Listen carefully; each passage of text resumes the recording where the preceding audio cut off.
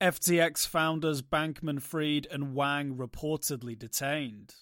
According to reports, FTX co-founder Gary Wang is being held under supervision by Bahamian authorities alongside Sam Bankman-Fried. The pair are also being investigated by the country's Financial Crimes Unit.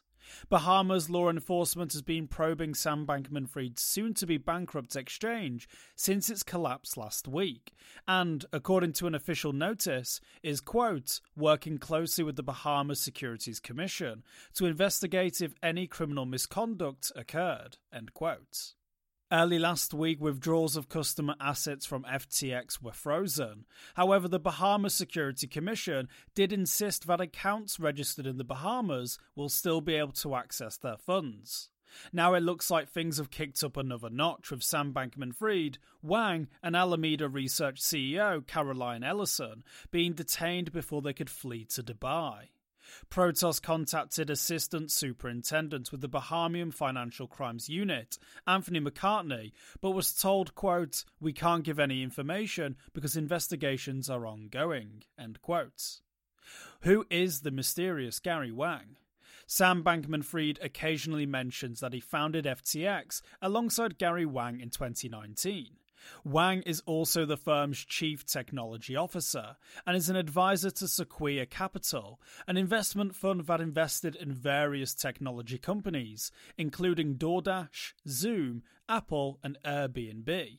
His biography on Forbes claims that he graduated from MIT, worked at Google, and had a 16% share of FTX. Unfortunately, there's very little information beyond that available online, although some have speculated that he has a GitHub.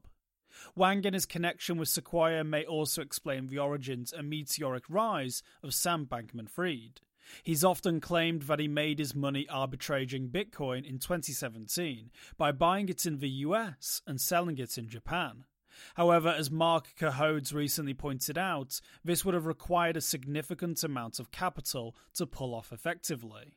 Sam Bankman-Fried claimed he was pulling in around $1 million every day over the course of around 5 weeks, but for this to have been possible, he would have needed to buy Bitcoin at $18,000 and sell it at around $19,000, with an initial capital injection of at least $18 million.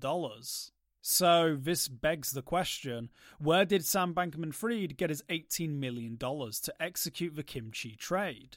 A Forbes list of investors who've been most severely hit by FTX's bankruptcy may give us a clue. And indeed, one of the largest investors is Gary Wang Sequoia Capital, with a stake of 1.1% and an estimated investment of $200 million. For more informed news, follow us on Twitter and Google News, or listen to our investigative podcast, Innovated Blockchain City.